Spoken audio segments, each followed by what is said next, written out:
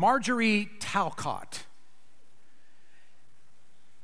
was married and had a young son during the Great Depression in the United States. The Great Depression took place beginning in 1929 all the way to the early 1940s. And it was a time of such abject poverty, it would be shocking to us in this culture, in this generation, what that poverty looked like between 1929 and 1940. My mother and dad were children during that very period of time. And though they lived in totally different locations, grew up in totally different locations, both of them their families were unbelievably poor. And so were most families during that period of time. And so were the Talcotts. And Marjorie Talcott and her husband and her little boy lived during that period of time. And when one Christmas came, there was just no money. There was no way. And they barely had enough money to keep body and soul together to buy just enough food just to survive. And so they decided no Christmas gifts for this Christmas. And they broke the news to little Peter, to Pete. And they gathered together and they decided, you know what? There's not going to be any Christmas presents at Christmas this year. But let's use our imagination. And let's imagine, what if we had all the money in the world? What Christmas gifts would we give to each other? And whatever our imagination comes up with, let's draw that object and color it and label it, cut it out, and then we will hang every one of these imagined gifts on the Christmas tree. Because they had no ornaments, these will be our ornaments. So they went out in the country, they chopped down a tree, and they brought it into their living room, and they began to draw all the different things that they would give to each other if they had all the money in the world. And then they would hang those on the Christmas tree. There was a speedboat on the Christmas tree and a diamond bracelet on the Christmas tree. And there was even a swimming pool for little Pete on the Christmas tree. And before they finished, at the end of Christmas Eve, it was totally covered with all these imaginary gifts. They had a lot of fun. They had a lot of fun laughing and talking about these kinds of gifts. But little Pete had one more gift, and he said to his mom and dad, but I'm not going to give this gift to you until Christmas morning. So Christmas morning came, and they all get Old Testament about the first coming of the Messiah and the second coming of the Messiah, and they are all wrapped up in Isaiah chapter 9, verses 1 to 7. Did you know that there are 300 prophecies about the first coming of Jesus Christ, the first coming of the Messiah? And they are so detailed and so specific that when you bring them all together, it is not humanly possible for anyone to be able to fulfill all 300 of them without the divine intervention of God. And that is exactly what happened 700 years after Isaiah penned Isaiah chapter 9. The Messiah comes, and he fulfills, Jesus fulfilled all 300 of these prophecies, and every minute detail of these prophecies, which is one of the evidences, just one of the evidences that the Bible truly is inspired by God, that there truly is a God who made this Bible come together. Because how is it possible that anyone could know hundreds of years and thousands of years that all of this would come together under one individual and he would fulfill all of them? And many of these prophecies were beyond Jesus' personal, humanly speaking, his personal ability to produce, and yet it came together. It was an evidence of the hand of Almighty God. There are also hundreds of prophecies in the Old Testament and New Testament about the second coming of Jesus Christ. And one of those are found in verse 7 of Isaiah chapter 9. Now, what's interesting to me is every single one of these 300 prophecies of the first coming of Christ happened literally and physically. And it gives evidence of how it is that we are to interpret the prophecies of the second coming of Christ. If those prophecies, which many of them are first and second in the same passages, doesn't it make sense that we are to interpret the prophecies of the second coming of Christ exactly how we see the prophecies of the first coming of Christ being fulfilled? There is an analogy that I have used before, I've mentioned to you before, but I love it. It's something that just opened my whole understanding of Scripture, and I want to use it again as we think about Isaiah chapter 9. I want you to imagine that you are in a vehicle, a car or truck or whatever, and you are going down a freeway, and over in the distance, the far distance, you see a huge mountain in front of you, a mountain range, but one particular mountain. And you're driving, and there is this beautiful mountain in front of you, and it's one big mountain until you get closer. And when you get closer to the mountain, to your surprise, you discover that's not just one mountain, that's two mountains. That is a smaller mountain in the front and a larger mountain in the back with a valley in between. But you couldn't tell that from a distance. And that is the Old Testament writers. They were from such a distance. They were telling these prophecies, and they all couldn't be at the same time, but it makes sense. But they faithfully recorded what the Holy Spirit gave to them. The smaller mountain is the first coming of Jesus Christ. The larger mountain in the background is the second coming of Jesus Christ. And you and I live in the valley in between. And we have such unique perspective. We can look back and see that first coming of Christ and all that it was involving. And it helps us to better understand now how to view the second coming of Jesus. What we do know is that in this passage, the name of Jesus that is used is the promised Messiah. For the first coming of the Messiah brought us into relationship with God. When Isaiah wrote this passage of Scripture 700 years before Jesus came the first time, he was living in a period of time of the Jews of great despair and darkness. The reason is because of the Assyrian Empire.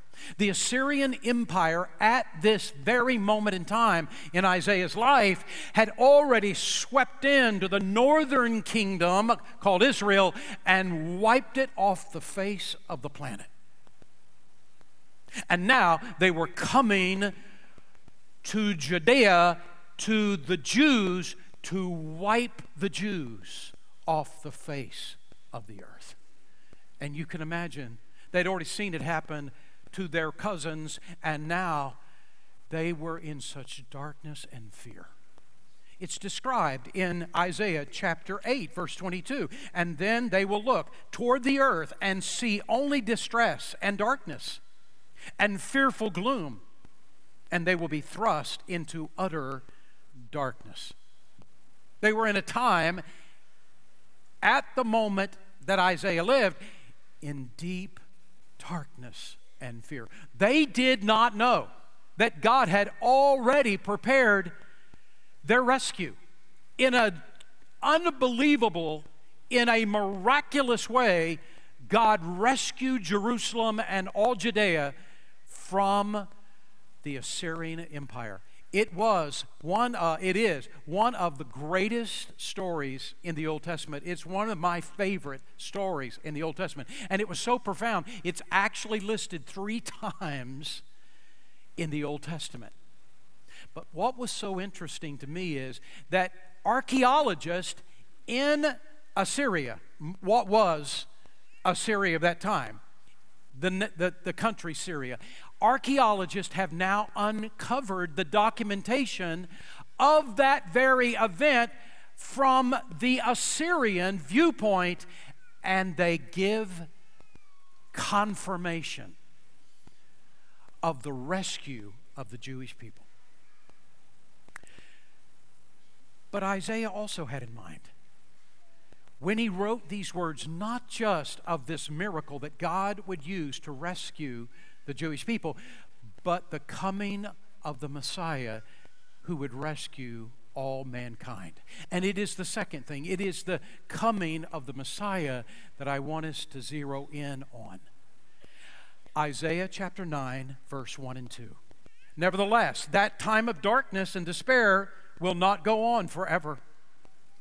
The land of Zebulun and Naphtali will be humbled, but there will be a time in the future when Galilee of the Gentiles, which lies along the road that runs between the Jordan and the sea, will be filled with glory. The people who walk in darkness will see a great light. For those who live in the land of deep darkness, a light will shine. That area that is called Zebulun and Naphtali is actually the area around the Sea of Galilee. And this fulfillment of the prophecy happens during the time of Jesus. How do I know? Well, listen to Matthew chapter 4, verse 13 to 17. And Jesus went first to Nazareth and then left there and moved to Capernaum beside the Sea of Galilee in the region of Zebulun and Naphtali. This fulfilled what God had said through the prophet Isaiah. He's now quoting Isaiah chapter 9, verse 1 and 2. In the land of Zebulun and of Naphtali, beside the sea, beyond the Jordan River, in Galilee, where so many Gentiles live, the people who sat in darkness have seen a great light. And for those who lived in the land where death cast its shadow, a light has shined. When Jesus came, he brought with him several things. First, Jesus brought light for those in darkness. John chapter 1 verse 4 says it this way: in him, Jesus, was life, and that life was the light for all mankind. The light shines in the darkness, and the darkness has not overcome it. Darkness is used symbolically throughout Old Testament and New Testament to be a symbol of confusion and of distress. In the first century when Jesus arrived, there was such deep confusion about God. The sin of the people, both Jewish and non-Jewish, the sin of the people had separated them from God, and they did not know, how do we get back to God? How do we understand this God of the universe? And then Jesus arrived, and he turned on the light. When Jesus came and he taught, there are so many things that you and I believe about God, and we just take it for granted that everyone should have understood these things, but it was Jesus that explained them. They did not understand these things before Jesus, that God wants to be our Heavenly Father. That God wants to have a personal relationship with us. That instead of God being some great distant God out there somewhere, God wanted to be up front and personal. He wanted to live inside of us. We only know that today because of Jesus, because of what Jesus taught us. That God loves us. That God yearns to know us and for us to know Him. Only Jesus taught us that truth. Jesus turned on the light of a relationship with God. Jesus also brought joy to those in despair. Look at Isaiah chapter 9, verse 3. You have enlarged the nation and increased their joy. They rejoice before you as people rejoice at the harvest, as warriors rejoice when dividing the plunder. These are not 21st century words. These words would have had such deep meaning to them in first century and in 7th century or 8th century BC, but not so much in 21st century. In 21st century, it simply means that when Jesus comes, he will bring a joy and a relief. It is true that Jesus can restore families, that he can restore marriages. In this room right now, there are so many marriages that Jesus restored that would not be together today outside of the impact of the teachings of Jesus Christ in our lives. He taught us how to love each other. He taught us how to forgive each other. He taught us how to give up ourselves to meet the need of the other. It is true that Jesus, upon coming, can restore and is restoring families and can heal sicknesses and can show us the way to live our lives. But the first coming of Jesus Christ was not about ending all pain and suffering. The first coming of Jesus Christ was not about ending all pain and suffering and injustice. Rather, Jesus came to show us how to live in such a close relationship with God that no matter what the world doles out to us, no matter what pain and struggle we experience, he gives us an inner joy that the world cannot take from us. Yes, we go through pain. Yes, we go through heartache. Yes, we go through misery that has not been eradicated from the world. But even when we go through these days, he gives us in that relationship with God a joy that the world cannot strip from us. He came to bring us joy. He came to bring us relief. Third, Jesus brought freedom to those who are oppressed. Isaiah chapter 9 verse 4. For as in the day of Midian's defeat, you have shattered the yoke that burdens them, the bar across their shoulders, the rod of their oppressor. There is no greater oppressor than our sin and its result and fear of death.